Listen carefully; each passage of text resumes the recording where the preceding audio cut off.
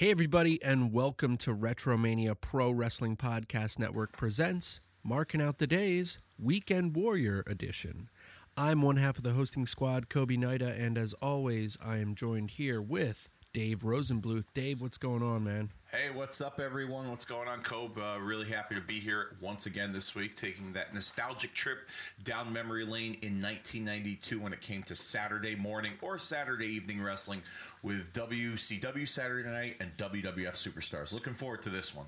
These two shows were pretty good this week, so I'm looking forward to recapping them. Yeah, they were really good.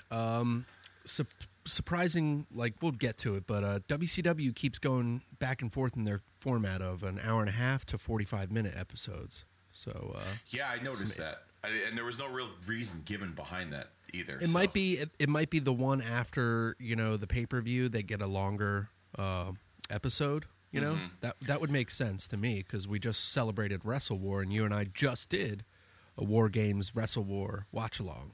Yeah. You know what else I was thinking too as to why they might have those like 90-minute to 1 hour episodes. Like they kind of, like you said, switching up the format. There's a good chance that and I vaguely remember this as a kid, is that a lot of times Atlanta Braves baseball would take some of their time slot. So on certain weeks, so maybe Turner gave WCW an extra half hour to make up for the time that they lost on previous episodes with the baseball game kind of dipping into their time slot. So I just remember when I was a kid that sometimes I would have to wait if it was 6:05 and Saturday night was going to come on, but the Braves were still on. Maybe it was like the last inning or they were in extra innings. The game went a little long. Then the episode either the next week or the following week might be a little bit longer. This is just a guess. I'm just trying to remember. It's good fan insight though, coming from someone who watched it at the time. Yeah, but yeah, definitely Saturdays are for wrestling, and we are here every Saturday with you guys, and we're going to try to make it a thing of importance. Every Saturday at 10:05 in the morning, you will get our podcast, Marking Out the Days Weekend Warriors Edition. This is the 5th episode, I believe. Yes, episode number 5, May the 23rd, 1992. Yeah, it's been a lot of fun, like you said. We're just running down some interesting stuff. But before we get into all those ongoing stories for WWF Superstars and WCW Saturday Night, you ready to get into the squared circle of life, the Yes, passings, and the births? Yes. On this day. Yes, I am, man. Let's do it. Let's do the oldest passing on this day, Monday, May 23rd, 1994, Ray Candy. Are you familiar with Ray Candy? I am not familiar with Ray Candy at all. He's a mid-card African-American wrestler in the late 80s, early 80s. He actually wrestled Starrcade 84 and Starrcade 88. Interesting. Okay, so he worked for Crockett? Yes. Okay. Yes. All right. And for New Japan. Okay. So, yeah. So on this day, he died of heart failure. Ray Candy. All right, let's go to the next one. You did a phenomenal episode, not to do a cheap plug here, because we skipped our plugs, but we'll get to them later in this episode. You did the episode of Owen Hart with your brother, and I just want to say you did a fantastic job. And today, May 23rd, Sunday, 1999, Owen Hart tragically died.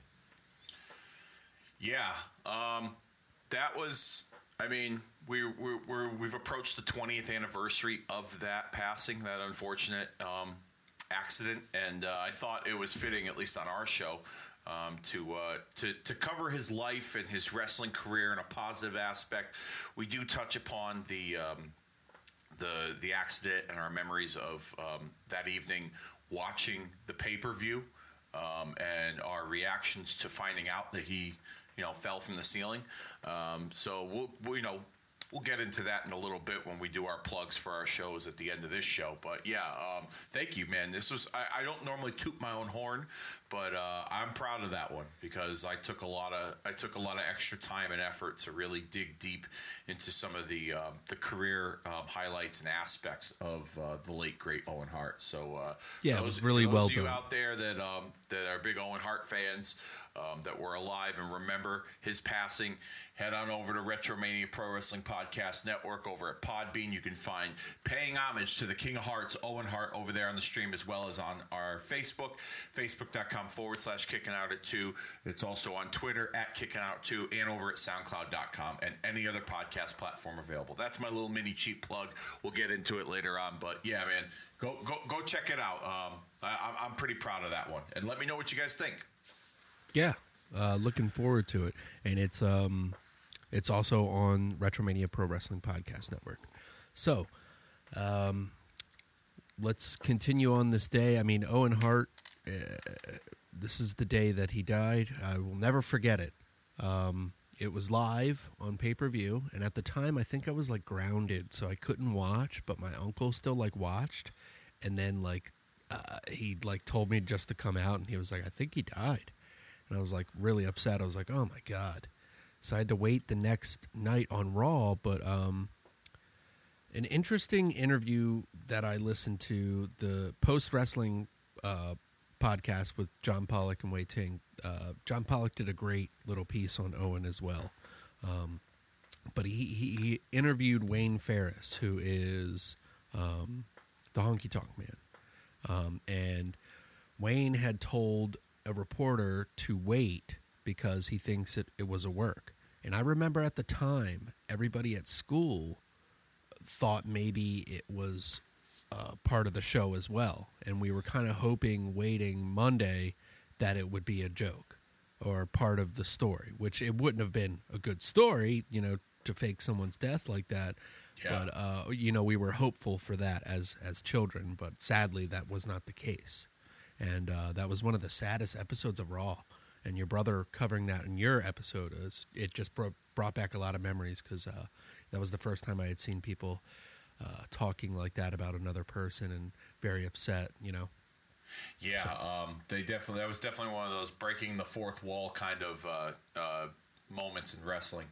That episode of Raw, and I'm not going to get too detailed into my account of my memories of that evening, because you guys can check that out and listen to that in the episode that I covered. But like you, I thought it was a story at first, and I knew it was pretty real. It got real quick when two things. One, when they cut to the Jeff Jarrett interview, and him and Deborah were both crying, and Jeff tried to snap out of it real quick and get back into character. And then when it really, really got real was after they made the announcement. Everyone in my living room was like, oh my God, like this is real. Like this isn't a joke. And there was still like a little bit in the back of my mind that was like, maybe this is some really sick story, because like a month prior, The Undertaker tried to sacrifice Stephanie McMahon, and all the Attitude Era was known for all this crazy stuff. People get buried alive and stuff like that. So like it wasn't out of the realm of possibility that something like this could have been written. It was Vince Russo, it was classic Vince Russo at the time. So absolutely. But I recall it in the episode when I discussed it with my brother. But when The Rock and Triple H wrestled, and The Rock used to do that thing where he would beat the guy up in front of the announce table. He'd grab JR's headset or whoever, or one of the Spanish announcers. He'd put the headset on, and he would talk trash to the guy while he's got the headset on. Well, he did that. He was beating up Hunter, and then all of a sudden he was like, oh, and The Rock loves you. And you could hear the cracking in his voice, like he was going to cry as he was saying it. So that to me, I was like, wow, it really got The Rock. You know what I mean? Like it got to him, who is like a top-notch, class performer that, when the light comes on, he's all business. And yeah, so that was like when it was really real to me, when I was like, wow, like it's and from then on, it was just, the developments and of how it happened and just how sad the story was. And not to give another podcast our own a plug here, but I just listened to the Grilling JR with JR and Conrad Thompson, and JR's accounts, man, are just chilling. Like, if you want, like, yeah, I'm gonna take a listen. Yeah, if you're up for it, man, and any of you out there, like, if you listen to that show, I mean, it's gotten better as the week's gone on because it's a new format. But man, his stories of being there live and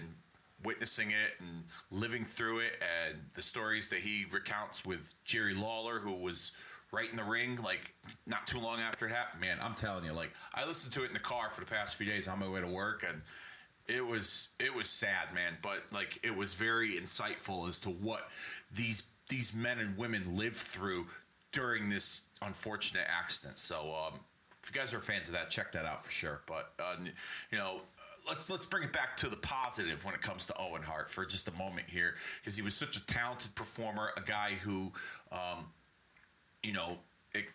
he brought so many smiles to so many faces in the world, whether it's his colleagues, family, friends, and all of us fans. That's what I tried to really encapsulate in that episode, is the positive aspects of the late, great Owen Hart. And one of the best in ring. Oh, yeah, absolutely. One of the best I think he was in better ring than guys. Brett. I think he was better than Brett, like, overall. Okay. Brett had, like, one style, and Brett was a great technical wrestler, but Owen was like a utility player. He was an all-around great performer. He could entertain, he could talk, he could fly, he could wrestle you on the mat. Like, Owen Hart was like the better of the two, in my opinion. I didn't think that, 25 years ago, but looking back on it now, easily better performer than Brett.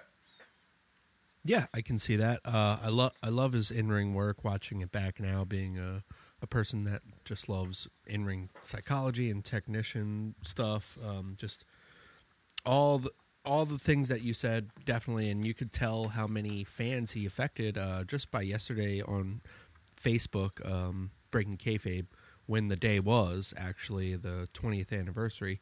Yeah, a lot of people posting about it because he touched that many people. Just a memorable wrestler. Owen. Yeah, for sure. Certainly one of the all-time greats. Let's continue with the squared circle life as we get to the birthdays. Why don't we go to the oldest birthday here? May 23rd, 1927. Mitsu Arakawa. Don't know who that is. Well, he was a former tag team champion for the WWF. International Tag Team Champion. Really? Professor Toru Tanaka. Okay, yeah, I know that. Yeah. Name. Yep. Late 60s. AWA wrestler as well. But just notable for wearing those international tag team titles for WWF. Okay. Then a notable mention here, born May 23rd, 1942, Donna Cristanello. She was a famous wrestler during the 70s, teaming up and going against the Fabulous Moolah sometimes. And we all just recently have, if you have seen the Viceland stuff with Fabulous Moolah, I don't know if we talked about that one on this show. I think that was the last one. I did, yeah. I watched that. We kind of talked about it in private a little bit, but on this show, we haven't really discussed it. I did watch it. I thought it was very... all those Vicelands were great. Yes. But, I don't know. It's all speculation. She's, unfortunately, when it comes to stories like that with someone, who's no longer here to defend themselves, like, it's very hard to, like, it's very hard to, like, I don't know, I wouldn't say believe it, but, like, getting all the facts in order, No, you're right. You're right. And taking everything into account. You know what I mean? Like, you don't want to offend the people that are accusing her of this, because this could be true, but you don't also want to offend, Moolah's family, who is still alive and and are the ones that are technically defending her from these allegations. The only thing I can say regarding the way Moolah was as an individual when it came to her students was, I heard the before last year, when all of this came out, I've never once heard any stories about any kind of sexual activity when it came to like Moolah forcing her girls and pimping her girls out so that Moolah could make some money. Never heard those stories before, ever. But I'm not saying that they aren't true.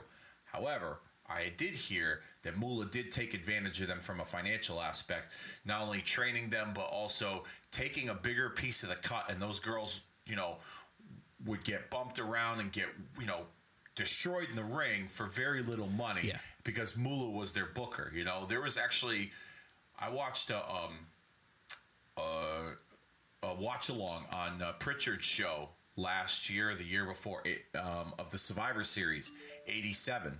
And one of the matches had Moolah in it and like a bunch of the girls that she trained. Well, Donna Cristinello is in that match. It's actually the first women's Survivor Series match from the first Survivor Series in 1987, making history. And Conrad brings up the allegations of like, Moolah kind of taking advantage of the girls' pay. And Bruce didn't deny it, but Bruce didn't also come out and say that it was true either. But Bruce did say that Moolah had a lot of girls under her tutelage.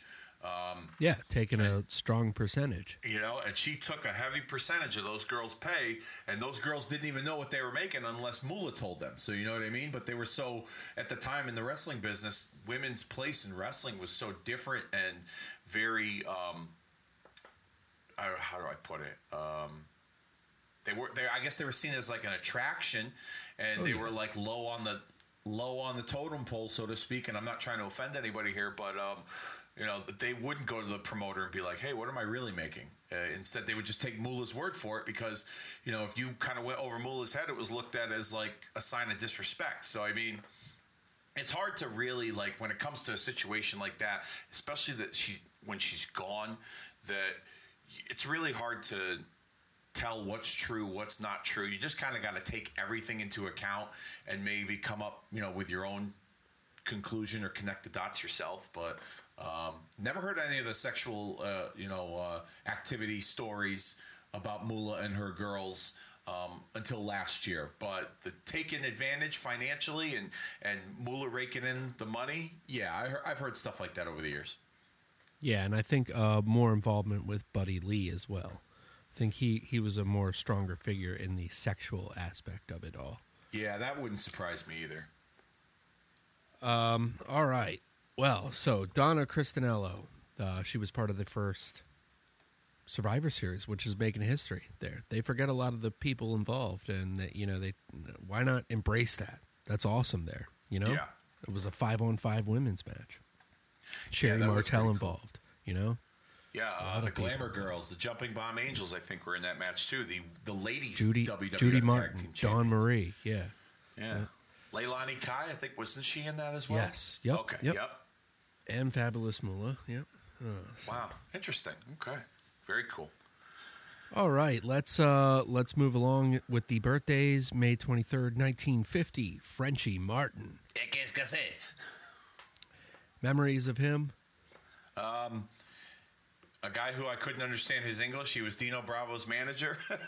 He had a glass eye and a French beret, and that was about it. All I know of Frenchie Martin was, he was, I guess he was a mainstay in the Quebec territory, and that's how I think he had like a connection with Pat Patterson, like a friendship, or they worked together in the territory system in Canada.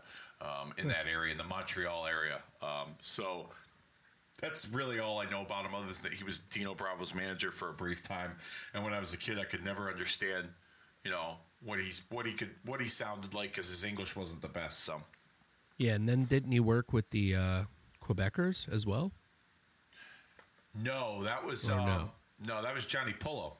Oh, okay, he was phased out in the 90s, but. Yeah, because eventually Jimmy Hart would be Dino Bravo's manager. Yeah. Dino Bravo kind of bounced around a little bit. He went from like Johnny Valiant to Frenchie Martin to Jimmy Hart. Yeah. The Grand Wizard of Wrestling originally. He was with the Grand Wizard? I didn't know that. That's when we were covering Marking Out the Days. Dino Bravo? Yes. Really? I did not know that. Holy cow. Maybe I wasn't paying it. Wow, I'm sorry. I feel like an asshole. I didn't pay attention. I believe he was with the Grand Wizard of Wrestling. Yeah, because he was building a stable at the time. Really? Yeah. Oh, wow. Interesting. Okay, that's cool. Very cool. Let's go. Frenchie Martin, happy birthday. He's a little before my time, and only time I've seen him is, through Dino?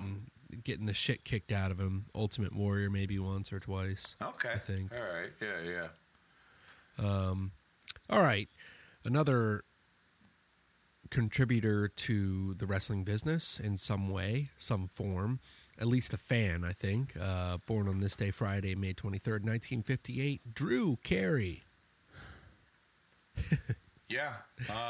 Entered the Royal Rumble in 2001 so that he could plug his shitty comedy show on pay-per-view. A WWE Hall of Famer. I was at that Hall of Fame when they inducted him. Man, I can't tell you how many people got up to go take a piss or go get a beer. And then the people that were in the building, like, you could hear them. And, like I left, I was like, first of all, they were booing Kane. Kane was the one that inducted him, but they were booing Kane because, they knew what was coming. Poor Kane had to go out there and take the heat. And then they bring this guy out. And Drew Carey was just kind of like, he almost felt uncomfortable being there. Like, he's like, what am I doing here? Like, why am I getting this award? Like, he didn't, that was just here's an award where here's a show where the awards don't matter and the, neither do the people. Yeah. So like whose line is it anyways? Yeah. So that was Drew Carey's, brief, interactions in the world of professional wrestling. But I just remember getting up. I'm like, I'm going to go get a beer. I get up, I'm in the beer line, and I could hear, like, them booing him. And, like, he couldn't even complete a sentence. Like, the audience was just all over him. Like, poor guy. He was just there just to make a few bucks. And, his agent probably set the whole thing up. And, so that's really about it. Drew Carey. The only thing that was interesting about his time in wrestling, like I said, was that Royal Rumble when he had that quick interaction with Kane. I thought that was a little funny, but I mean, he didn't need to be an entrant in the match. But at the same time, it's got people. It's had people talking ever since. You know what I mean? When people talk Royal Rumble moments or stuff with Kane, they bring up the Drew Carey thing. So I mean, I guess it worked. Yeah, true. Happy birthday, Drew. Moving on, Friday, May 23rd, 1975. Super Dragon. Okay, just wanted to do that because he is part of the Botchamania legacy, if you've ever seen that, Dave. No, I mean, I've heard of Botchamania. I think I follow them on Facebook. It's a famous spot where someone in the crowd during a Super Dragons match is just cheering him on, going, Super Dragon, just continuously, like, heckling the entire match, and he gets really heated. And they start fighting. No kidding. I'll have to find the video. Yeah, it's funny. It's classic Botchamania stuff. Okay. All right, cool. All right. Monday, May 23rd, 1983, Alex Shelley. Happy birthday to that young buck. Yeah. Talented guy, man. I really liked Alex Shelley in TNA. The stuff he did with Chris Sabin, Motor City Machine Guns. I loved the stuff he did with Kevin Nash as a part of the Paparazzi Productions. I don't know. Now, I wasn't too familiar with that. Okay, so Kevin Nash was in TNA, and Kevin Nash was doing this thing where, like, he in, like, a mocking fashion was like, I'm the greatest X Division wrestler of all time. And so, like, he was feuding with Sabin for a while.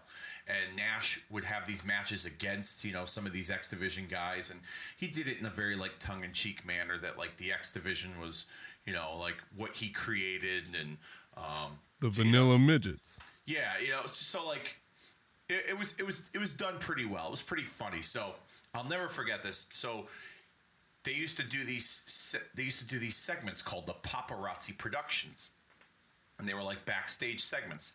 And Kevin Nash eventually went from feuding with the X Division to mentoring the X Division.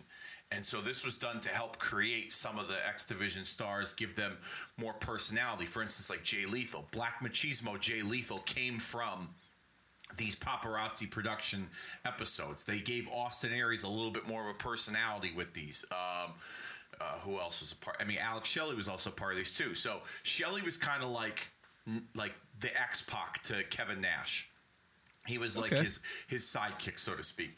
So Nash would take all these X Division wrestlers and he would have them do like a series of challenges backstage, and they would be like, "Why are we doing all this stuff?" He'd be like, and Nash would be like, "I'm the greatest X Division wrestler of all time. You need to listen to me if you guys want to be big stars," and blah blah blah blah blah. And it was done in this very like comedic fashion. So they had this Bob Backlund push-up challenge, because Bob Backlund was eventually a part of this too as well.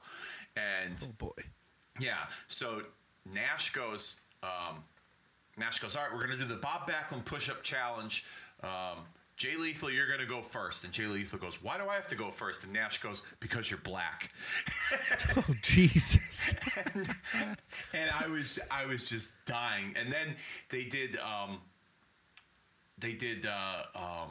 like a mock drug test where like Nash had to drug test all the guys to make sure that they weren't like on the gas, even though they're smaller X Division wrestlers. It was done in this like tongue-in-cheek manner. So like he was the doctor, pretending to be the doctor, and Alex Shelley came out with like a cocktail cup of like, it looked like Mountain Dew soda, but claiming it was his urine. And he was like, "All right, here you go, Kev, or here you go, Doc." And then all the X Division wrestlers were like, "We don't take drugs. What are you talking about? Like, why do we have to do this?" And it was just, if you go back and you YouTube some of that stuff, there's some hidden gems in there, but eventually, Jay Lethal became Black Machismo Jay Lethal out of that, where he would do the Macho Man thing.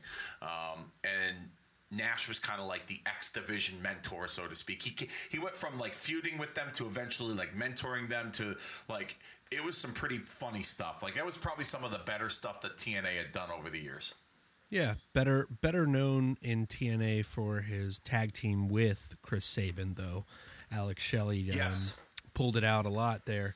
And ROH, they spent some time there doing that tag team as well. Then Alex Shelley would eventually evolve into a tag team with Kushida called the Time Splitters, which I absolutely enjoyed. Every time they teamed up, a lot of tag team tandem moves. Great stuff from Alex Shelley. Happy birthday to Alex Shelley. Yep. Let's move on. The last birthday here. Come in. We're here. He's here. Is that what the doctor said when he was born? Yowie, wowie. Yeah. Yeah, that's the new one. Saturday, May 23rd, 1987. Bray Wyatt. Happy birthday. What can you say about him? I think, like, I love the Bray Wyatt character, and I love that this new incarnation of it with this, like, creepy children's, Mr. Rogers TV show kind of vibe behind it, but he's got like this multiple split personality. Like, have you ever seen the movie Death to Smoochie with Robin Williams? Yes. Okay. It kind of reminds me of that. It's that movie was like about the dark underworld of like children's TV shows. And Robin Williams played this character, Smoochie. Ed Norton's in there, too. Norton's in there, yeah. There's a few other guys that are in that movie. I forget who else, but it's kind of got that vibe to it. And like a creepy Pee-wee's Playhouse, so to speak. Yeah, I like the gimmick with the gloves where it says... hurt and heal. Yeah, and that can really play off with the crowd. It's only time will tell with this, though. I mean, everything they've done with it leading up to it has been great so far. All the vignettes. I was at Money in the Bank last week in Hartford, and they sold out of the new Bray Wyatt T-shirts. There was like a cartoon of like him with like a chainsaw that said "Let me in," and they were sold out. I was gonna go get one because I thought like the color scheme of it was pretty cool. It was like a turquoise kind of color, like a very like bright color that will like pop. And I went to the stand, and they were like, "We're all out of it." I'm like, "Damn." So it's selling really well if they sell out of it the first night. They haven't even made it available yet on the website. There's like, you could pre-order it. It's not going to be available till like the beginning of next month, but it was available at Money in the Bank, and they were sold out of it. So crazy. Yeah, but I mean, I love this new character. I really hope that this is what's going to kind of really push him to the top and keep him there. I mean, they had plenty of chances previously to really make him into a big star. I think they didn't do enough with that incarnation of Bray Wyatt. There was a lot of stop and start, whether it was from injuries or creative issues or whatever the case may be. But yeah, he's got star written all over him, and he's someone that they should be utilizing a lot more. And hopefully they do this time around. Yeah, I recently watched some Husky Harris NXT promo stuff. Someone did like a little compilation on YouTube. Just crazy to see the evolution of that character. The army tank with a Ferrari engine. I didn't mind that. I thought that was pretty interesting. Yeah, and they did a little tease where him and McGillicuddy were gonna possibly team up because they were like third generation superstars, then they even mentioned Randy Orton and Cody Rhodes. So I was thinking, ooh, this could have been like a super legacy, you know? Yeah. They did. They were eventually part of Nexus too, right? If I'm not mistaken, for a little while. Eventually, that's what branched off as Nexus. But that was the same time Legacy was kind of coming down, I think, or had just like broken up. So it would have been Legacy cool to broke up, and then like Nexus became a thing like a few months later. So yep. But you could see moving parts in one of the promos where he even shouts out Cody Rhodes, and he's talking about him and McGillicuddy being legends, born legends. Yeah. But Bray Wyatt, we'll see where it goes. That, folks, is the squared circle of life. Let's do a little plug work before we get into the actual day. Dave, what's going on over at Kicking Out at 2? Well, last week we had the Vengeance 2004 watch party, which is over in the archives over at Retromania Pro Wrestling Podcast Network on Podbean. It's over at SoundCloud as well, over on Facebook, facebook.com/Kicking Out at 2, as well as our Twitter handle at Kicking Out 2. Vengeance was the last time WWE hosted a pay-per-view in the city of Hartford. We celebrated that occasion as we headed towards Money in the Bank, which was last weekend, which I attended. And I'll get into that at another time. But this week, talked about it briefly, Owen Hart Tribute Show. 20 years after his passing, we covered some of his notable career highlights between his rivalry with Brett, the stuff he did in Camp Cornette, tagging with Davey Boy, the Hart Foundation faction, everything leading up to his passing, discussing the night of his passing and our reactions to it. You can find that over at the Retromania Pro Wrestling Podcast Network, facebook.com/Kicking Out at 2, soundcloud.com, and our Twitter handle at Kicking Out 2. And next week's going to be a special one, Cope, because you're going to be a part of it, as we're going to do another watch party of the Ric Flair, Ricky Steamboat Wrestle War 1989 main event. It was voted by all the listeners in the poll over at facebook.com/Kicking Out at 2. It beat out Hardcore Heaven 1999, WCW Slamboree 1999, and Capital Combat 1990. So we're gonna sit down and watch the finale to the 1989 trilogy between Flair and Steamboat. We just recently passed the 30th anniversary of that, so that should be a lot of fun as we watch that classic match between Ric Flair and Ricky Steamboat, and that's what's going on over at Kicking Out at 2. Cool, man. Great stuff, and you can always find that at You can always find that at Retromania Pro Wrestling Podcast Network on Google Play, Stitcher, any podcast app by searching Retromania with a W or searching Kicking Out at 2.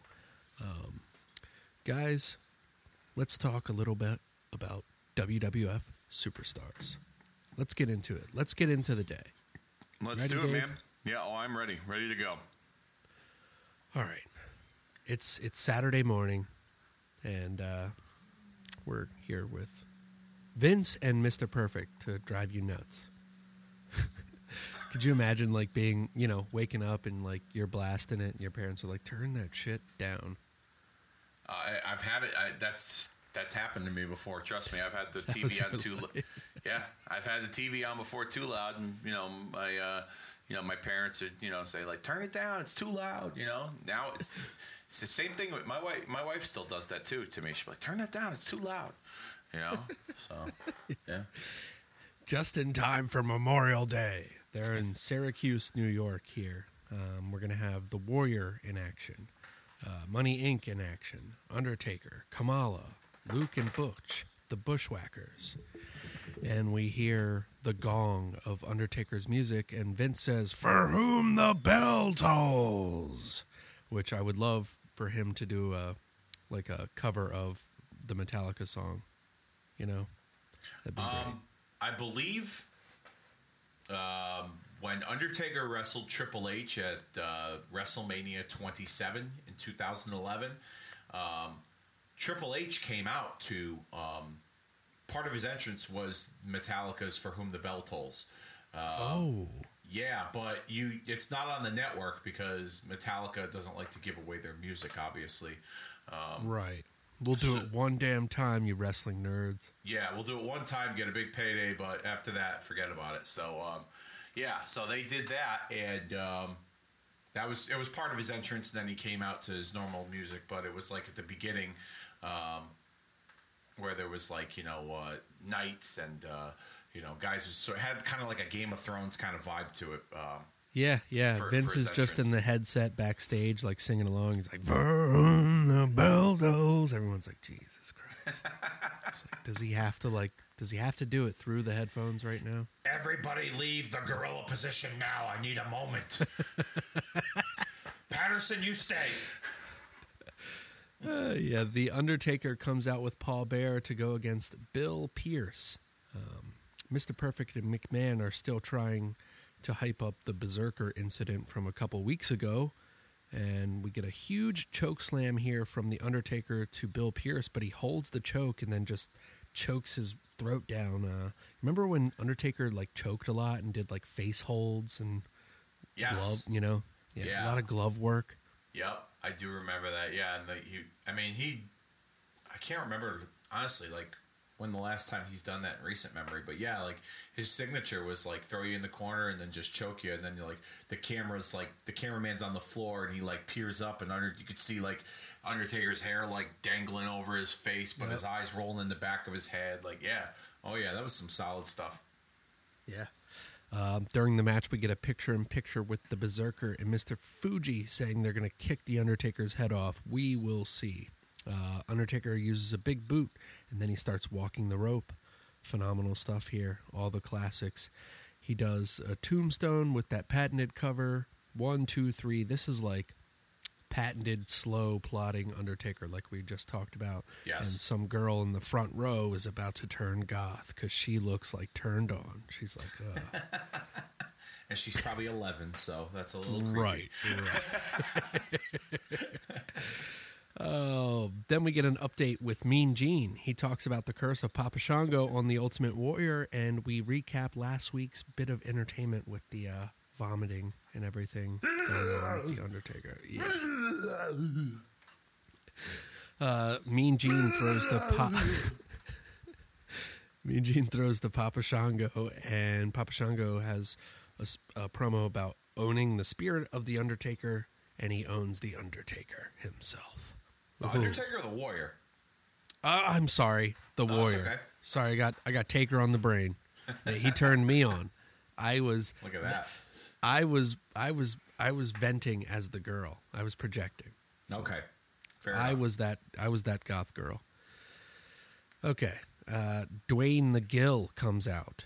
That's Dwayne Gill, everybody. No, just keep it. Don't even explain it. Just say Dwayne the Gill from now on. It's a thing. It's a thing. It's going to become a T-shirt. He is set to go against the man who's oozing meat sauce. It's Virgil. Virgil wins with a sleeper. Nothing to see. Clearly. Yeah. Then Vince pimps posters, too. And he talks about the posters that are inside. The Undertaker and the immortal Hulk Hogan. Where is Hulk?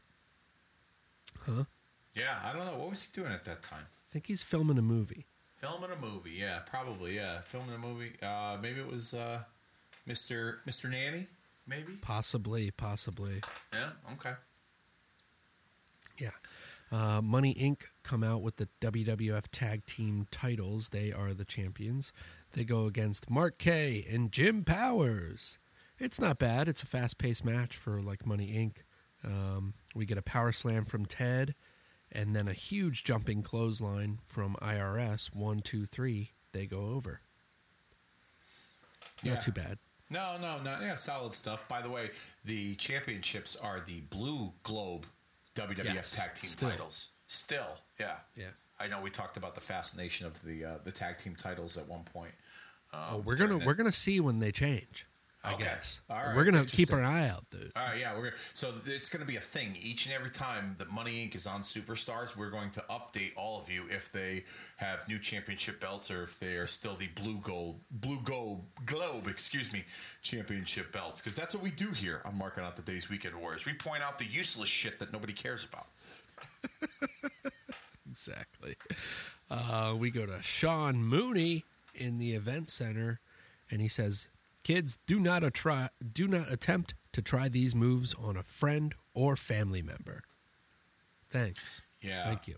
There was 4 of us. I'll just do it to my wrestling buddy. Yeah, there was 4 of us Rosenbluth boys, plus a couple of wrestling buddies. We had like a Survivor Series match in our house on a weekly basis. So you know what I mean? Yeah, we had the Hulk, we had the Macho King and the Ultimate Warrior wrestling buddy. We had 2 Ultimate Warrior wrestling buddies, as a matter of fact. So between that, the 4 of us, and there's the 3 wrestling buddies. We had a handicap match from time to time, maybe even a Royal Rumble. Yeah. So fuck you, Sean Mooney. We didn't listen to you. Yeah, they all turned out fine, guys. Yeah, so, and nobody got hurt. You know what the interesting? Let me just give you a little brief rundown of what our matches used to be like. We used to live in a 2-bedroom condo when we were kids, and the 4 of us shared a bedroom. Okay, imagine that, 4 people in one room, and we had bunk beds, and then we had my father's old trundle bed. Which, for those of you youngsters out there listening, a trundle bed is pretty much like a regular full-size bed, and then there's like a drawer underneath that's got a mattress that you just like pull it out, and it's called a trundle bed. I don't even know if they still sell those nowadays. But anyhow, the trundle bed, the drawer, the bottom of it used to connect to the bottom bunk bed. So we used to have ourselves like a ladder match or a scaffold match, a cage match. So we had our own little arena in our bedroom. That's awesome. Yeah, so there were times when, I had the top bunk, of course, but when my brothers used to go to bed before me, one of them little bastards used to tape the top bunk, so I couldn't sleep in the top bunk, so I'd be on the bottom bunk, and then I'd wake up the next morning, and one of them would fucking elbow drop me off the top of off of the top bunk to the trundle bed, and then the shit was on after that. Then we just, we beat the crap out of each other, cage match, scaffold match. Awesome. I think we redid the Cornette scaffold match bump from Starrcade '86 on our bunk beds. Oh, nice! Someone blew their knees out. Yeah, and for real too. Like, we really fucked each other up. Like, yeah. So we were the epitome of do not try this at home, because we did. That's cool. That's like a awesome. lot. I love stories like that. Oh yeah, man. Good times. Yeah, we go actually to a promo of High Energy. That's Coco Beware and Owen Hart. Coco says, all the school kids are talking about a natural high and high energy. Hey, Coco, be weary, dude. Yeah. And as Coco needs to be shutting the fuck up, because Vince is going on trial for steroids. Like, exactly. He's like, what the hell did he just say? God damn it! Who let this in? Yeah. Owen cuts the rest of the promo, and then Coco belts in, and I'm gonna have to cut the audio in eventually in post. But he just goes high energy. Yeah, and every time he raised his voice, like Frankie would get all worked up and smack him in the face with his feathers. Yeah, but he just sounds like Louis Armstrong, just singing high, belting out high energy at the end. Yeah, I'm going to cut it in. It's great. Then we go to Rick the Model Martel, and he talks about his new trend. That's that feather. It's the same shit for the last 3 weeks. When will we get that match? Who knows? Yeah, who cares?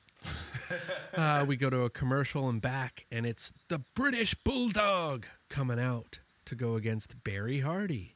And Repo Man has a picture-in-picture during this match, and he talks about dogs ruining his business, and he's got a dog collar for the Bulldog. Shame they didn't have a dog collar match. Davey wins with a running power slam, 1, 2, 3. Not too much to see there. Yeah, standard Bulldog over enhancement talent stuff, you know. Yeah. Sean Mooney then tosses to Rick and Mr. Perfect sitting on a picnic, but in between them is some knockoff version of Liz. Doesn't it look like Liz? It's like Kmart Liz.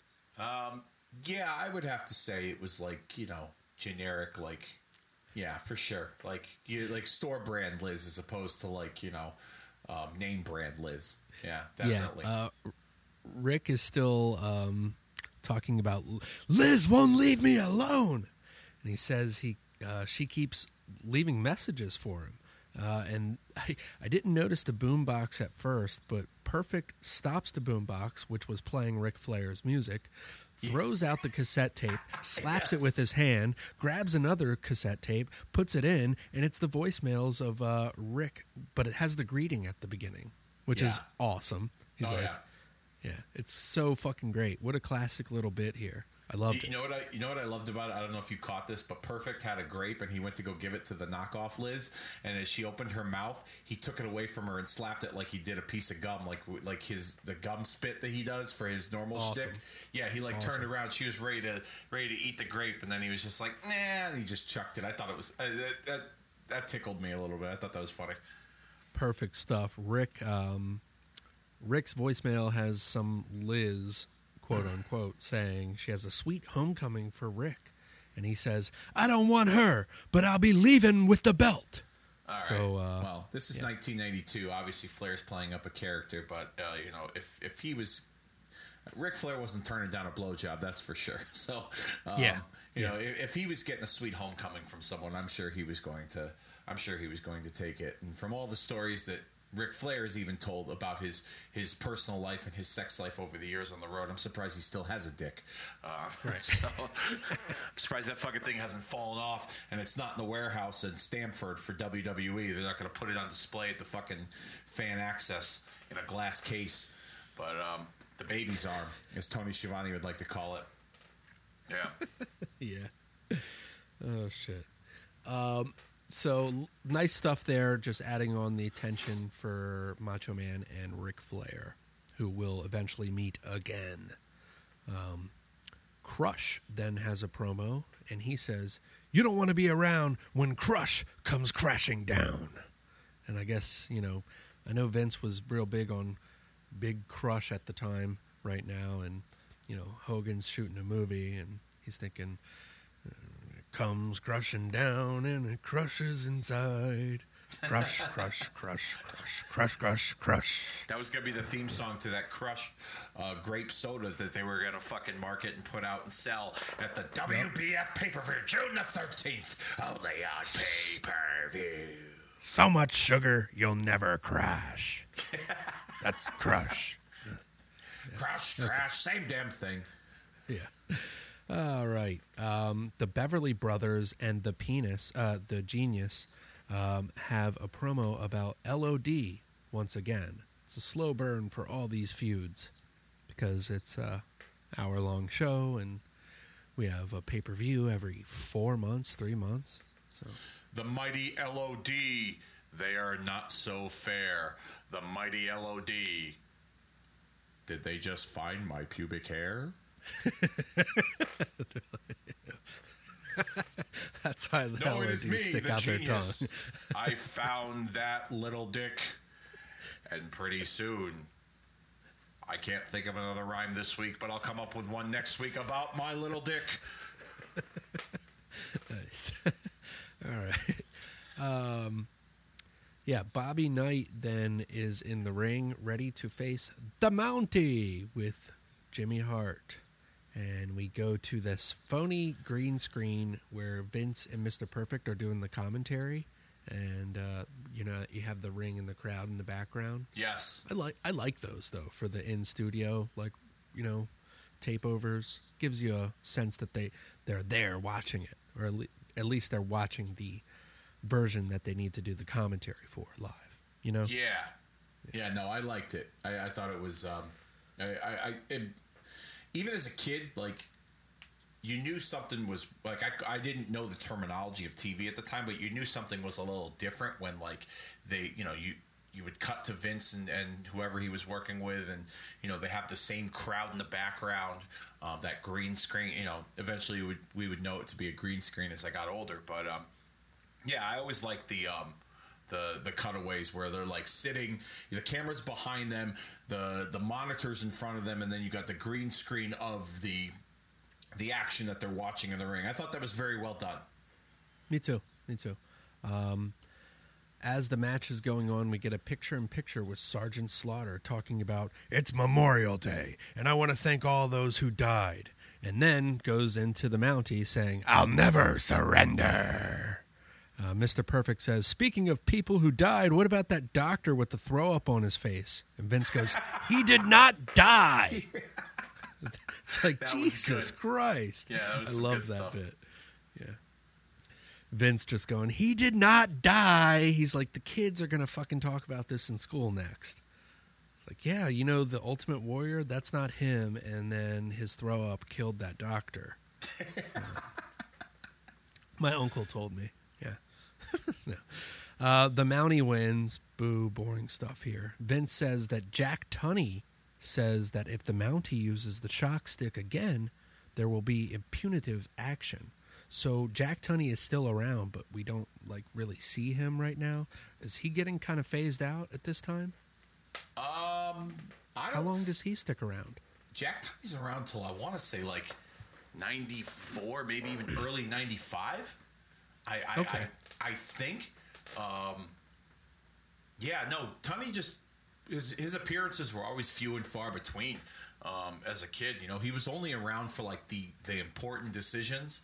They would either do cutaways to his office, and he would announce something, or he would be in the arena to make a big announcement. I kind of brought this up on our on the Royal Rumble 1994 watch along that we did on Kicking Out at 2, where Tunney was only in a part of big moments and big decisions, and one of them was when Luger and Brett tied. Oh, you're right. So he he came did stick around 94. We covered that. Yeah, for the coin toss and then the decision. And he was really only part of the big moments, which made his position that much important. Whereas in recent years, when you have an on-screen authority figure, whether they were their commissioner, a general manager, a dictator, whatever the title was, they were there every week. It was so-and-so in his office, some guy walks in, he wants a match against this guy, they make it, bing, bang, boom. It was just, the concept was watered down. Yeah. We talked about this on our old format of Marking Out the Days, the early ones, where we covered Raws from 1994. Yeah, you clearly put it well. It's like he was used at the right increments, not too much, not too little. And even here, Vince can just say, Jack Tunney says this without, throwing to him or doing anything. And it makes it effective in the storyline. Him was done well. So yeah, the use of him was done well right here. Like we said, just, Vince could bring him up and say he made this little twist in the storyline without, going all out and being right there and having a 20-minute bit at the beginning of the set of the show, Yeah. I think, as much as the authority figure has evolved over the years, Vince kind of really evolved it himself with his, by playing himself as the boss in the late 90s. In many ways, he was too good at it, and it kind of watered it down, where everybody else that was involved in an authoritative kind of role helped water down the concept, didn't live up to what Vince kind of presented, Eric Bischoff and all the other GMs that had came after him. Going back and scaling it back a little bit, it's almost like they're kind of doing that now in some respects, if you think about it. With some of the with the McMahons being back in charge, so to speak, they're not on almost every week, with the exception of Shane. recently, but like Stephanie's not on every week, Vince is not on every week. They're kind of going back to that a little bit, but they're still kind of implementing that like late 90s model of what an authority figure was. So, Yeah, we'll see. yeah, I mean, it is what Time it is. will tell. Yeah, exactly. Time will tell. See how that works out. This segment continues as the Mountie gets out his stick and he chases the ref off and threatens Bobby Knight. And Bobby Knight runs under the ropes. And, the Mountie grabs the mic and tells the music person to start playing his music. And he starts singing his song, What a Dweeb. And they go to a replay of it. Jeez, he's healing it up right here. Vince then talks about the Coliseum Classic, Crunch Classics, and they're going to have a special on-the-road segment with Jimmy Hart and Roddy Piper. I wonder what the hell that is like. Come on, baby. You got to do this cocaine, baby. Come on, baby. Well, don't you know, Jimmy? Oh, yeah. Ooh, yeah. You know, I got a good 8-ball in me. Ooh. Just when you think you know where we're going, I change the direction. Oh, come on, baby. Come on, baby. We got to follow the rule. Yeah. Then we go to the podium with Mean Gene, and he welcomes, ladies and gentlemen, welcome the Ultimate Warrior. Warrior comes out with a sports coat, which I really like. Dig it. Yeah, Dig those like team jackets. Yeah. Yeah, he looks like a warrior teamster. He says, I've never been in control of my destiny. Really? It's all the warriors that are in control of the destiny, he says. So it's our fault that he gets caught for steroids and has to leave later this year. It's our fault, everybody. It's our fault that the first version of you died, and the second Yes. and it's also our fault that the second version of you came back, right? Yes. Yeah, so it's our fault. So it's everybody else. So let me ask you something. Is it our fault that he really died in 2014? Did we kill the Ultimate It wasn't Warrior? his destiny. He wasn't in control of it. So, yeah, it's got to be someone else's fault, not his, you know? Yeah. It was too much power from the Warriors. Everybody fucking... you guys gave him too much fucking power. That's what happened. Such a shame. Then he says, the voodoo is a challenge that I will survive. And then all of a sudden, he bleeds green and black from his forehead. And it spills on that jacket. And he yells, Warrior! And stares at his hand and walks off. Wow. I thought that What'd was you think well, of this I as a thought that kid? was well done. Like the whole, like Me too. You know, the bleeding of the whatever the black voodoo blood, or I don't know what they didn't even really refer to it as anything. They They just hit it well. Yeah, they hit it well, but with the really tight camera shot. I'm guessing it was some substance that came from the ceiling, and they just timed it perfectly. Either that, or I mean, yeah, it had to have been. But I think it was like it's like a pump that they use it for props. okay, But they hit it well. maybe maybe it was in the jacket. I don't know.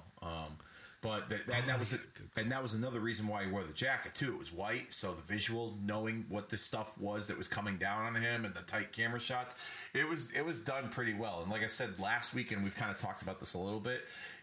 As a kid, the impact that Papa Shango's character had on me, it was like, oh wow, like this guy's scary. This is something different, you know. Like, and doing this kind of stuff. He's affecting the warrior. Yeah, during this time period, like.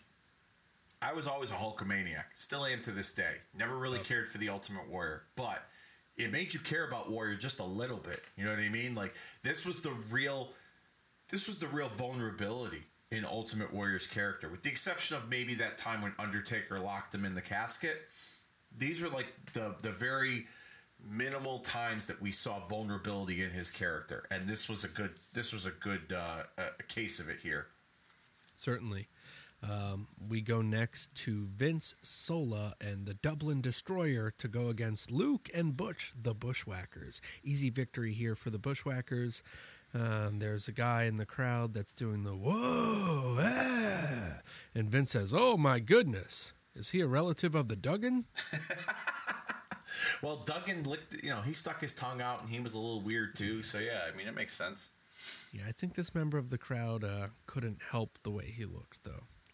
Anyhow, Vince, sick burn there. we go to a commercial and come back because Vince usually doesn't comment like that. It's Mr. Perfect. That's why I'm just bringing. No, I get it. I get what you're saying. Yeah. We go to a commercial and come back. Harvey Whippleman announces Kamala out here with Kim Chi and his opponent Kerry Davis, who gets choked and chopped and hit with a spinning back kick. And Kamala is on fire in this match. He splashes the back, and he has to be told to roll over Kerry Davis. And 1, 2, 3, Kamala wins. Now, here I have a question for you while I was watching this. Remember a few weeks ago when Crush wrestled, what's his name from Orient Express, Kato?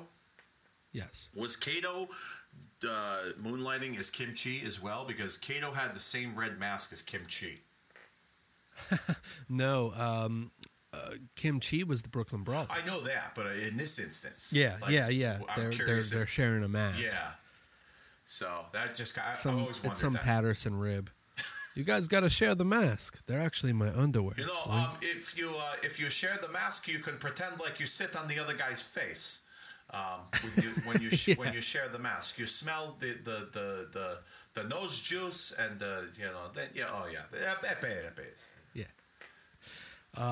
Then you want to do this bit of Vince pimping. What do we got here? What's he pimping out? Is he pimping out that WBF again? Yeah, the magazine. Gary Stridham and some blonde that gave me a blowjob before the show started. You could pick up the WBF magazine at your local newsstands right now. He talks about we're going to have a special look at steroids. That was what they won't tell you. The WWF and the WBF. We have an anti-steroid stance. This is the damage control issue of the WBF magazine right now on newsstands. Exactly. The editor of this magazine is my attorney. And don't forget the pay-per-view coming up in a month. Yeah. WBF. Riding and sliding. Oh, sorry. Never mind. That was me earlier. Oh, shit. We go to Sean Mooney in the event center, and he tosses to Shawn Michaels. The toy boy, the Shawn Michael guy. Yeah, that's right. Shawn Michaels is like, who's that little dog character? I'm thinking like the dog. The dog? From Tom and Jerry or something. Oh, my goodness. That's what Shawn Michaels sounds like to me sometimes. Really? When he does that. Yeah. Oh, okay. When Vince does it or when Sean does it? When Sean does it. I'll have to go back and watch that again. Didn't really right, pick Jack. up on that, but okay. Yeah. He cuts a promo about Bret Hart and his days are behind him. And it's Sean's days now, and he's going to be the Intercontinental Champion, and we'll see. And it's coming to the sexiest man in the WWF, is what he says. And then pretty soon it'll be Sherry's days, and then Sonny's days, and then who else's days is gonna get from the Heartbreak Kid? Yeah, you never know. A lot of days. A lot of days. The Heartbreak Day. Yeah, that's all right. The Daybreak Kid. The Daybreak Kid. Yeah, the Lunch Break Kid, because he's got enough time to fucking give Sherry a few pumps during a lunch break before she's got to go back to. Going back to business. Yeah. I'll be honest with you. When I was a kid, man, I thought Sherry was an ugly woman. I didn't really care for her. Maybe just because the way she presented herself, like verbally and visually. But 36 years old, man. God damn. Sherry. Whew, man, I can see. I've talked about this plenty. Yeah. That is like my favorite. I mean, she's not one of my favorites, but like low key, like, man, holy moly. Why did you have to die? Like. She even looked good with the Booker T in the Harlem Heat stuff. Oh yeah, even then, Sister Sherry. She was, she was getting older. Sherry, we're coming for you. Oh, sorry, never mind. Sister, we're coming for you. the Natural Disasters have a promo here, and they've been wondering how Jimmy Hart is sleeping at night. Why? Why would you do that? Don't think about Jimmy Hart at all. But they are coming for anybody in his camp, the Nasty Boys, Money Inc. They want the titles. Sean Mooney says the Natural Disasters have started a war with Jimmy Hart's Brute Squad. Brute Squad? That's a first. Yeah. It's a new one. Interesting. We're the hosting squad. Maybe we could change it to the Brute Squad. I mean, I know you've been working out. I've Brute, been we'd working have out to, myself. Brute, we'd have to, put a few splashes of that Brute cologne on to really, Oh yeah, to really, enhance our the classic stuff. Yeah, exactly. The stuff in the green bottle, yeah, a little splash of Brute on, yeah, with a couple of fanny packs and a visor, yeah, we're good.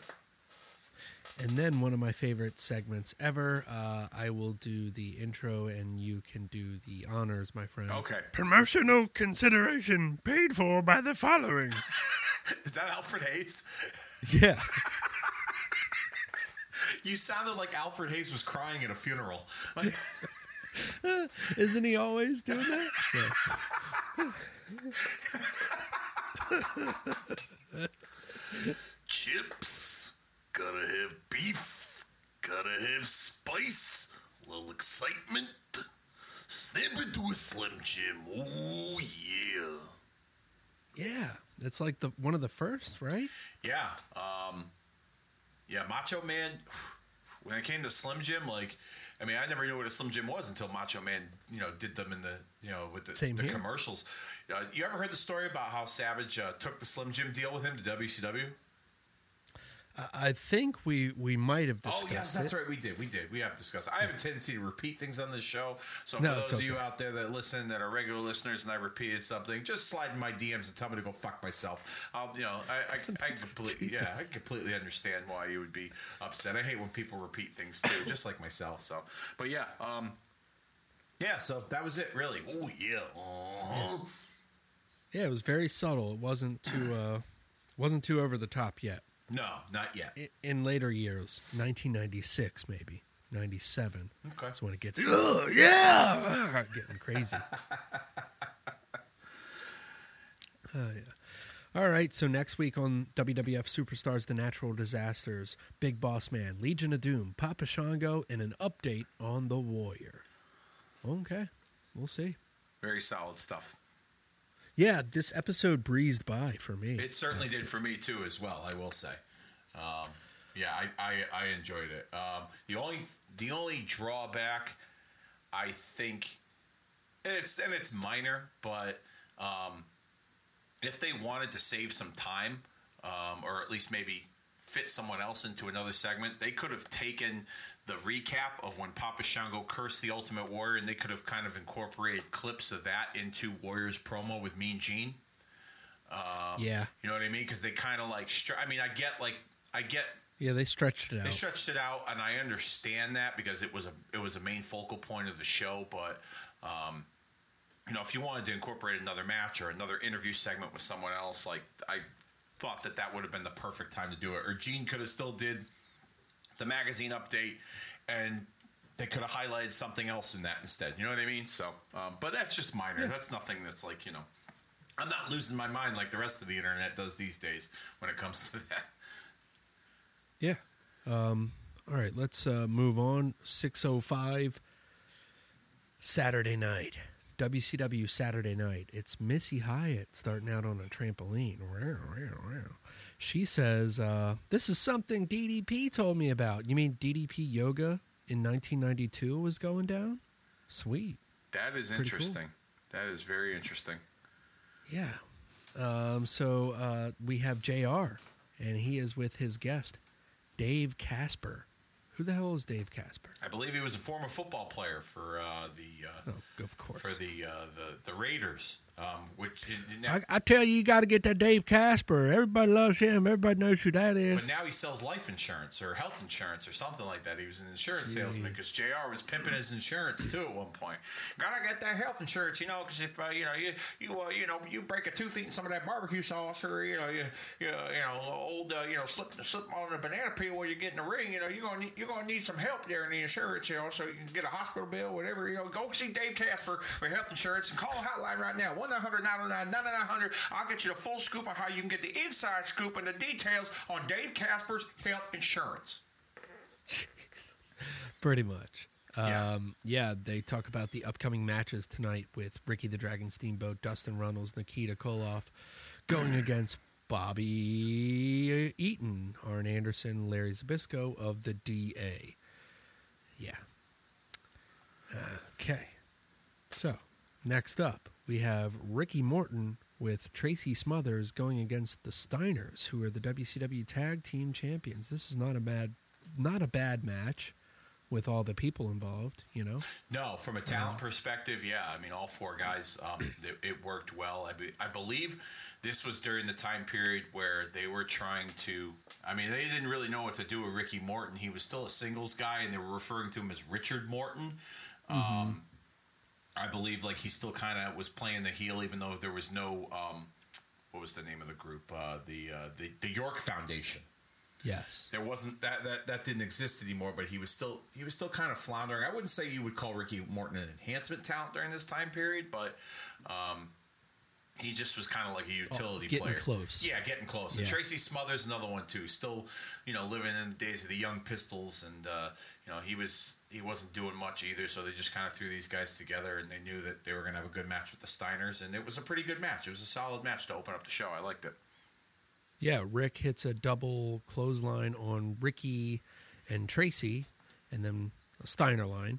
And Scott Steiner comes in, double underhook powerbomb, and a double team move where it's the bulldog off the top rope. I love that finisher. Man, yeah, it's great. 1, 2, 3. They call it a mercy killing.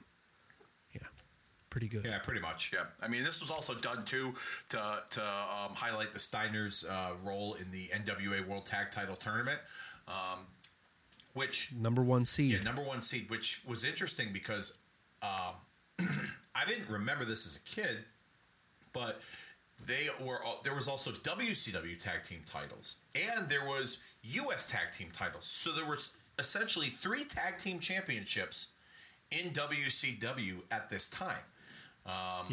Which I wasn't really aware of back then. Or at least I didn't remember, I should say, that there were 3 championships at this time.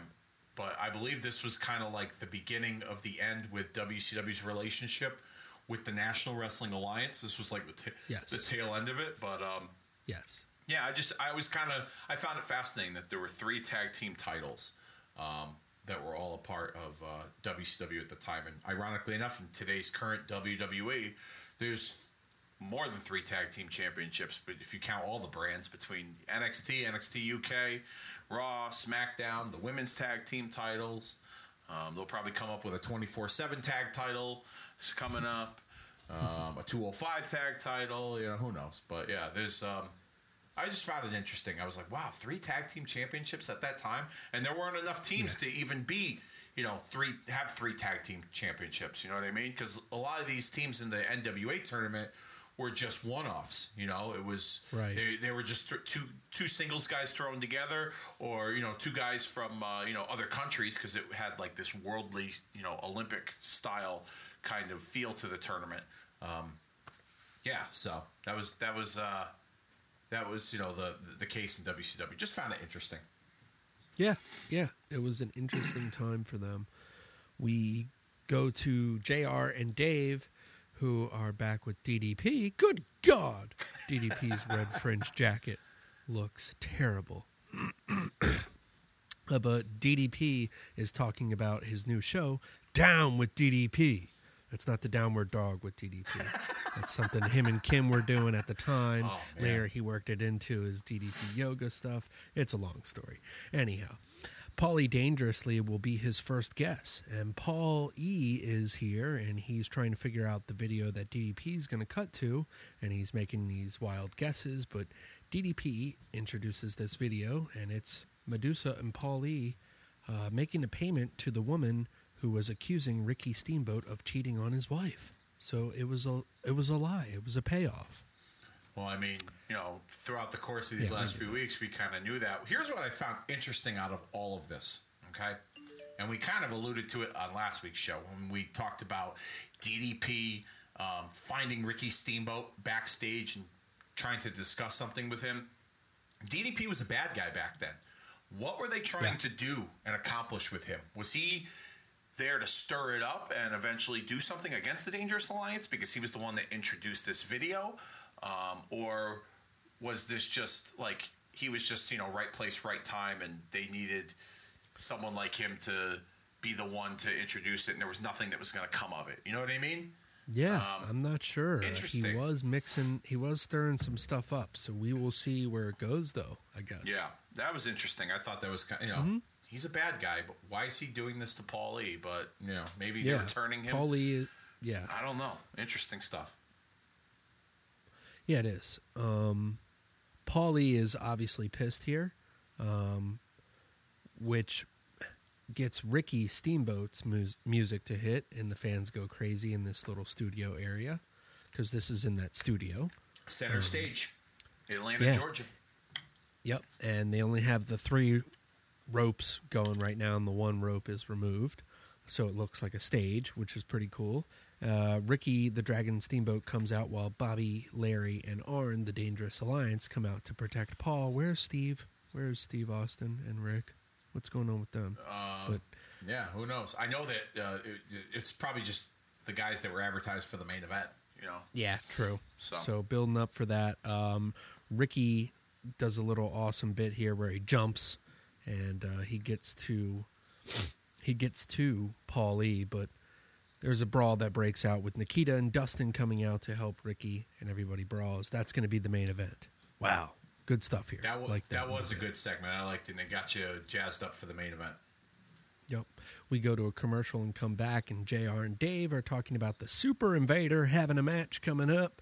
And then we talk about Sting and Vader. They have a match signed, and they toss to Sting, who's the WCW champion. He says, "You hurt me, Vader, and now you're coming for the world title. Maybe I should hand it over, or maybe I should just be Sting and beat on my chest a little bit." And he goes, "The thought of the belt around your waist is enough to make me sick, and I'm going to be the champion for a long, long time. And one more thing, Vader. Ah! I feel so good." It's like, what the fuck? Yeah, Captain Awkward over here. Yeah, the yell at the end, it was like guttural. One more it's thing. like he I got forgot stabbed my in the catchphrase. fucking kidney. One more thing. Let me get my line in because it's signature. I have to do it. Yeah. Ow! Okay. Come on. Yeah, exactly. Yeah. He's like, "One more thing, Vader," and just like stepped on like something. Ow! Yeah. All right. Good stuff, Singh. Thank you. We will see how that match turns out.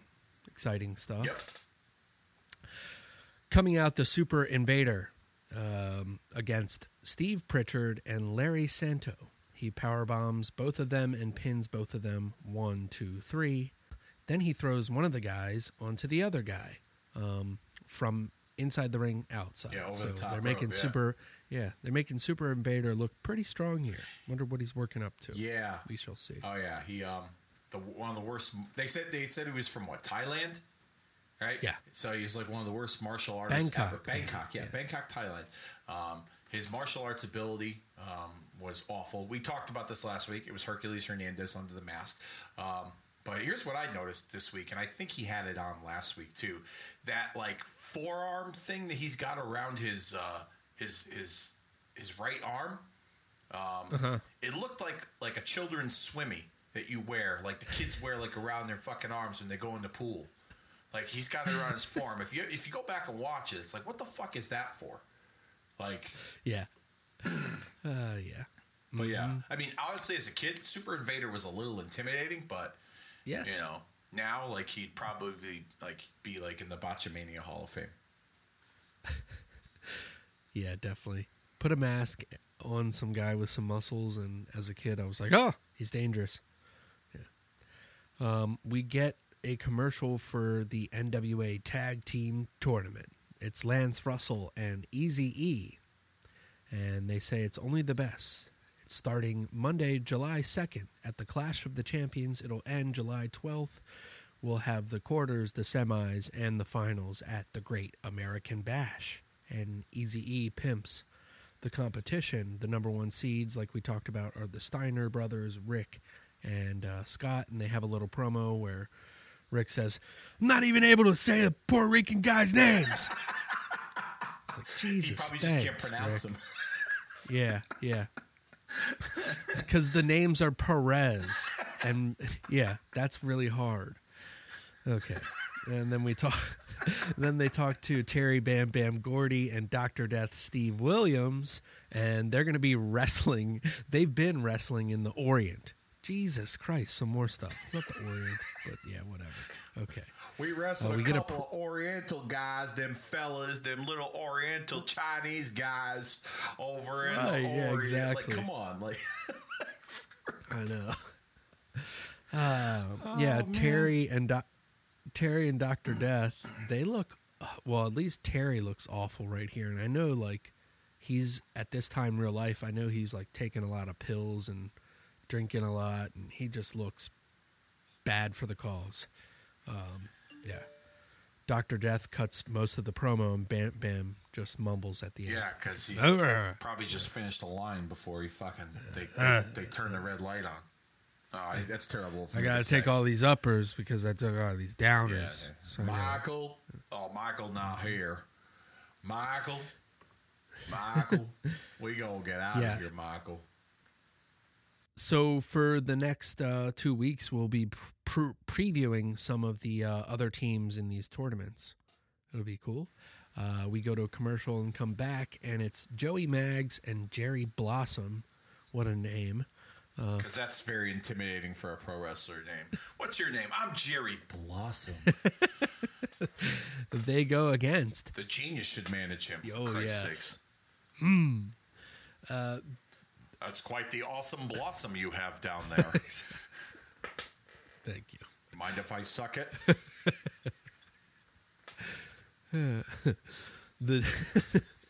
The team of Terry Bam Bam Gordy and Dr. Death Steve Williams come out and destroy Joey Maggs and Jerry Blossom. A huge slam and a win. They look coked out and jacked out. They're like, yeah! It's, yeah.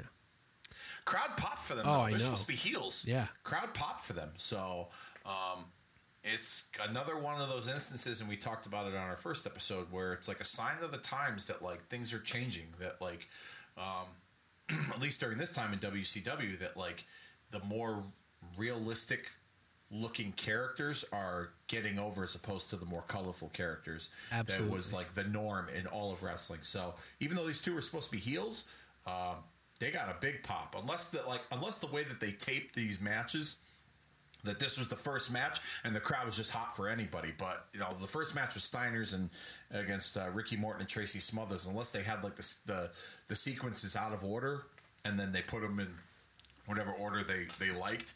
I don't know, but yeah, it was. I was kind of surprised that them two came out and the crowd in the studio was really hot for them.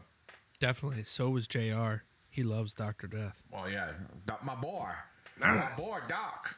Yeah, I don't care about that coked up Terry Bam Bam. I like my boy Doc over here. You know, if Dr. Death could be a part of this tag team tournament, he wouldn't need a partner. He is tougher than a $2 steak in Oklahoma on a Saturday night in Muskogee.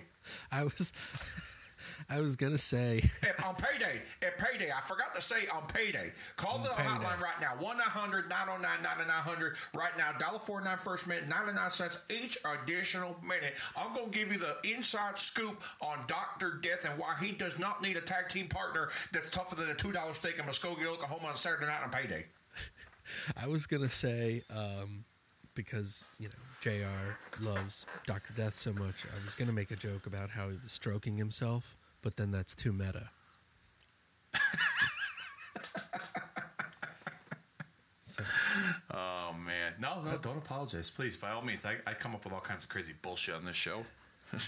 So we move on with this episode. Eric Bischoff is with the WCW magazine running down the Beach Blast card that's coming up. Gordy and Williams, the team that we just saw, will go against the Steiners. So that's going to be an awesome match. Then he tosses to the new Freebirds. Oh, geez. Michael and Jimmy Jam, who are the new U.S. Tag Team Champions after Wrestle War. Ooh, they won with the help of Precious coming back. They're coming for the world titles, though. Like you said, different titles at the time. And Eric Bischoff then announces Ricky the Dragon Steamboat and Rick Rude will have that Iron Man match. That'll be awesome. Yeah, I'll be honest with you. Maybe we should do a watch along of this show. But Beach Blast is a great card. That card is great, and that show is pretty fun too. Yes. 1992. Yeah, that's one of my favorite WCW pay-per-views of all time. This is when WCW is like peak. They're like more popular than WWF at the time, I think. Yeah. Yeah, no, this was like right in that, like this was when like I've said before, this time period and going forward, this was when I really started to really consistently keep track of what was going on in WCW at the time. And I thought what was cool was like the theme, like they were like, when it came to like pay-per-views, like their production quality, and I've talked about it before, and it's kind of grown over in the later years, but like the beach set with the sand and the backdrop and just like the overall production quality of it, I thought was like, that's what made them different from WWF. WWF, you just had the black curtain and the big logo hanging over, and the guy came out. You know, when you had a pay-per-view like Beach Blast, and I'm sure we'll cover it at some point. The look and the feel of it just made you feel like you were at some special event. Yeah, definitely. I love the set. This is a great event here. We might have to put that up in the polls. Sting might be something we'll have to cover. Yeah, definitely. Sting will also take on Cactus Jack, and then we cut to Sting again. Great stuff here by Sting, talking about signing the Falls Count Anywhere match, and he's going to throw sand in Cactus's face. What are you, a fucking cat? He's like, at the end of the promo. No, I'm kidding. Then they recap the last event with Cactus pinning Van Hammer in a rodeo match to show how deadly he is. Cactus Jack cuts a promo about the match being a non-title match, and he's not happy about that.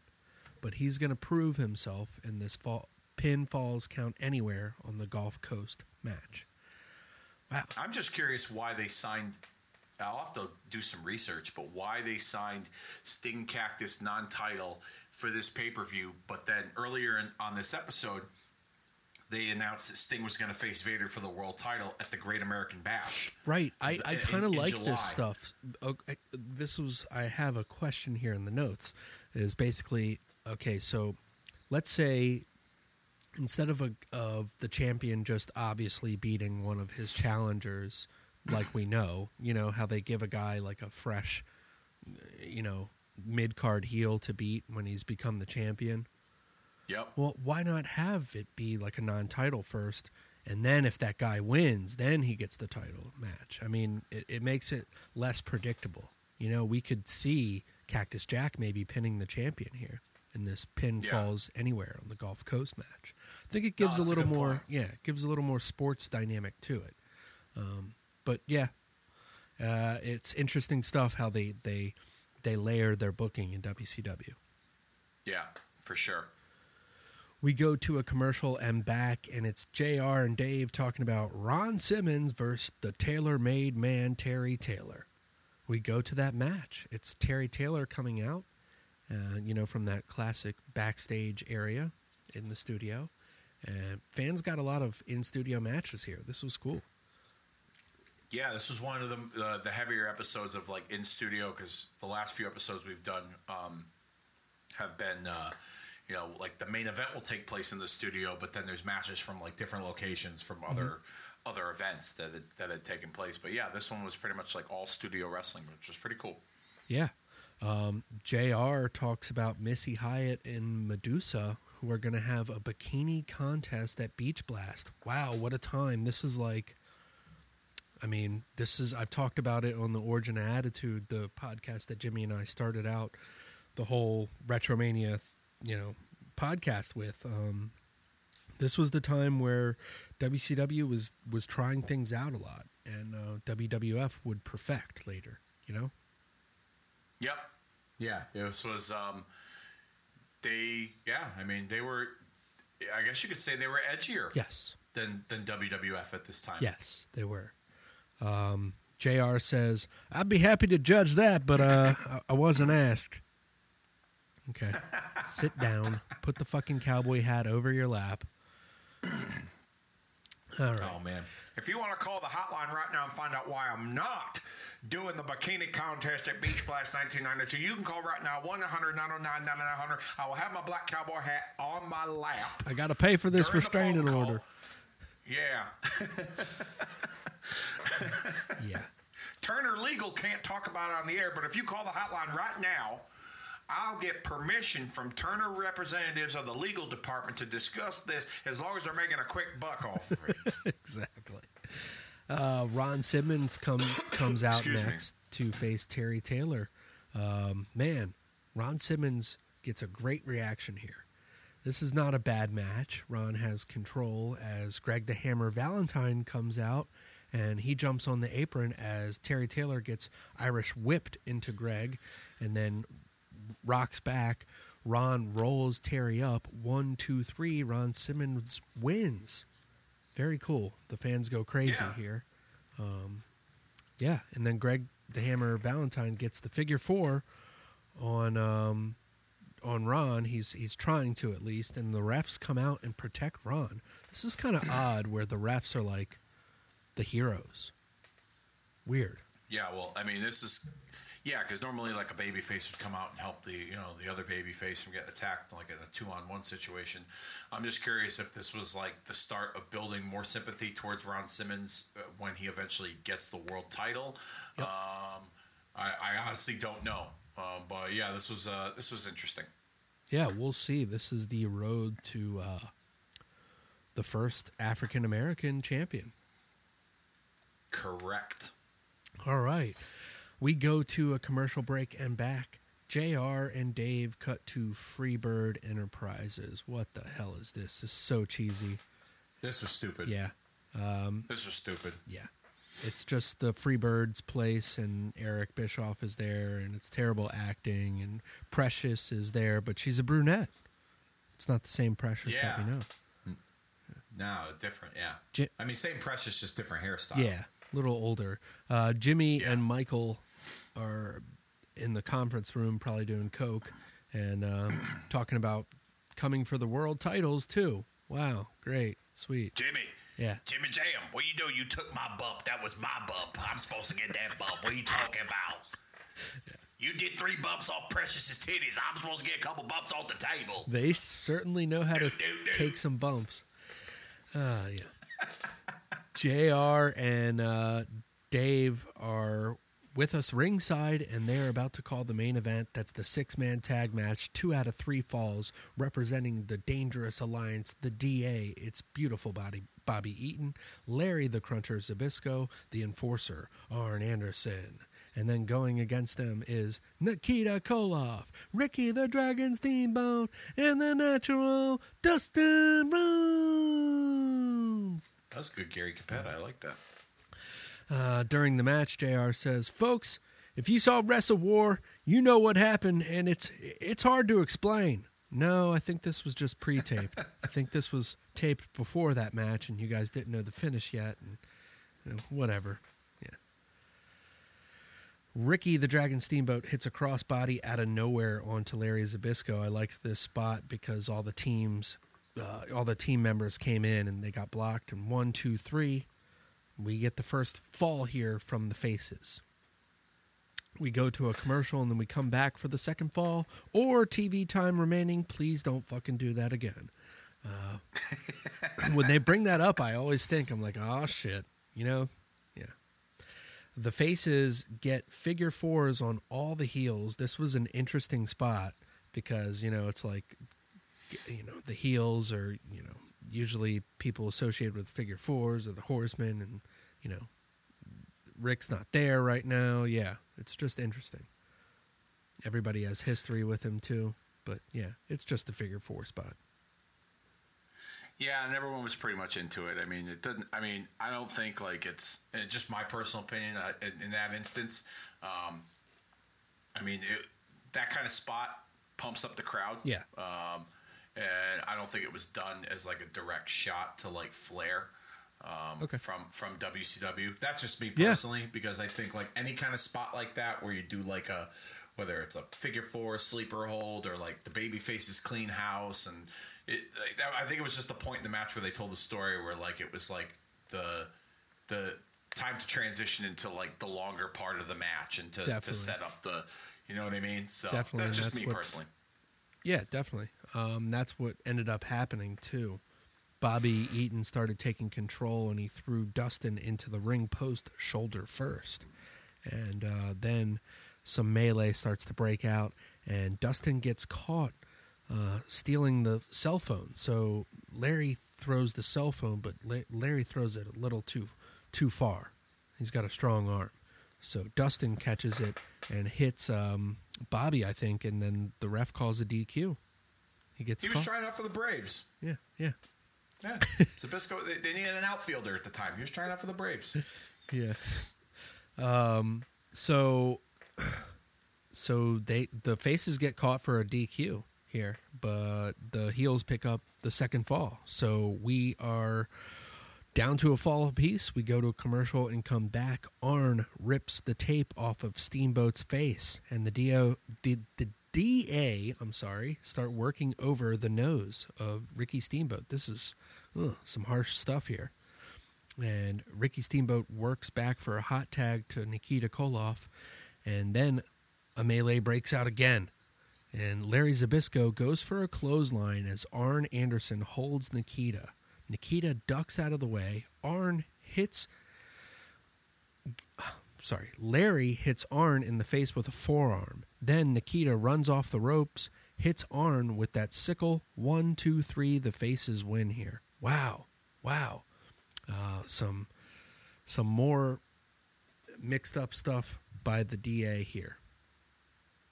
And yeah, it was. It was a really fun match, and just still the build and the evolution of what would eventually become Larry Zbyszko's exit from the Dangerous Alliance. I just thought the match was basically centered around like Zbyszko. I almost call him Nabisco, like Nabisco shredded wheat. Zbyszko screwing things up for them time after time after time, just between like the phone and hitting Arn and then ducking the clothesline. And, there was one point in the match too, I think, I don't know if it was in between falls, but, they showed they had the cameraman out on the floor, and he caught conversation between Heyman, or should I say Dangerously, and Anderson.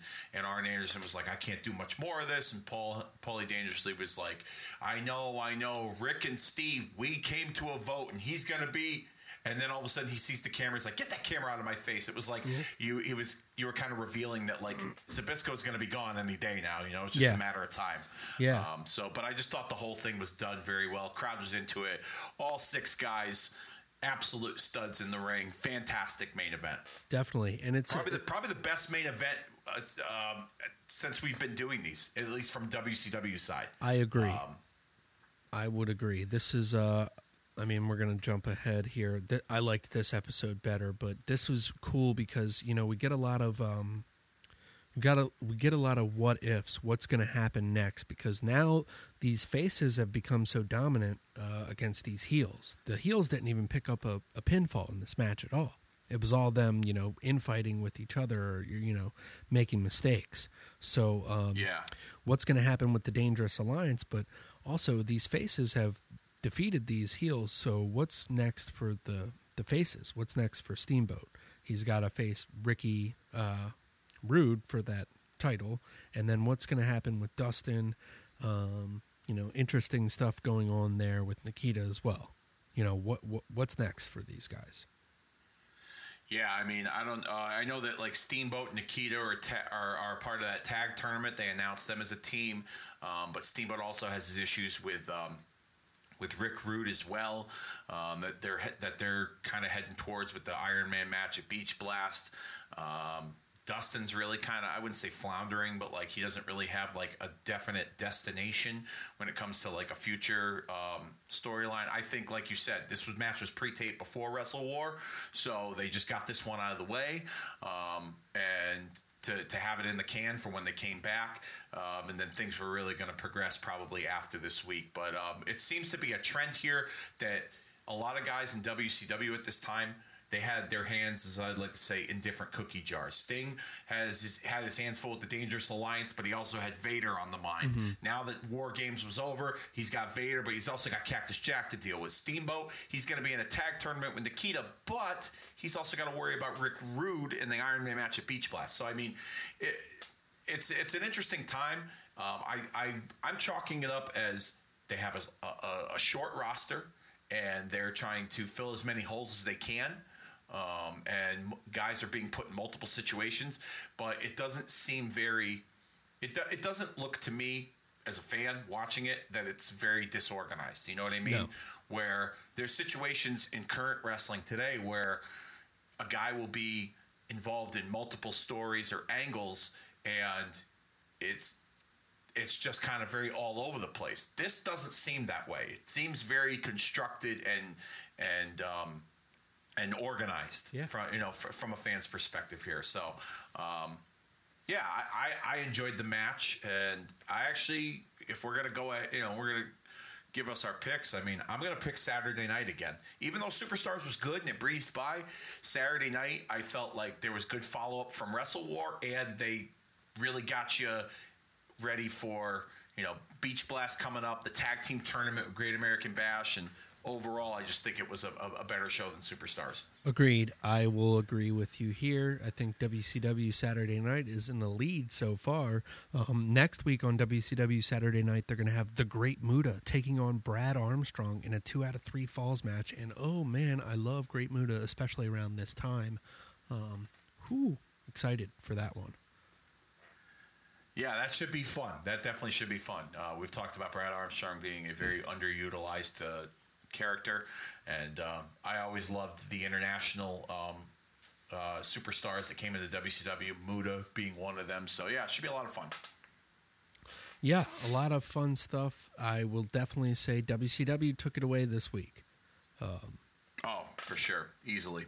Definitely. So, Dave, another week in the can. Thank you, as always, for joining us this Saturday, folks, or whenever you're listening to us. You don't have to always listen to us on a Saturday, but it does drop every Saturday. Because Saturdays are for wrestling.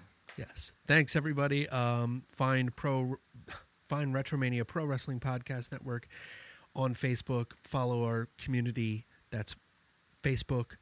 Search Retromania with a W. Or you can find us on Twitter, Retromania Pod. Or you can write to us, retromaniapodcast@gmail.com. Dave, where can they find you? And then we'll get out of here. Facebook.com/Kicking Out at 2. Our Twitter handle @Kicking Out 2, KICKNOUT, and the number 2. All links to archive shows from Kicking Out at 2 available on both Facebook and Twitter, as well as SoundCloud.com. But of course, the real home for Kicking Out at 2, the Retromania Pro Wrestling Podcast Network, over on Podbean. Find us there. Check out the Owen Hart Show. I'm really proud of that one. I'd love to get all your feedback on it. I don't normally toot my own horn, but toot when it came to paying homage to the King of Hearts, Owen Hart, which is available right now at all the links I just provided. Absolutely. All right, Dave, I will catch you next week. Folks, thanks for joining us.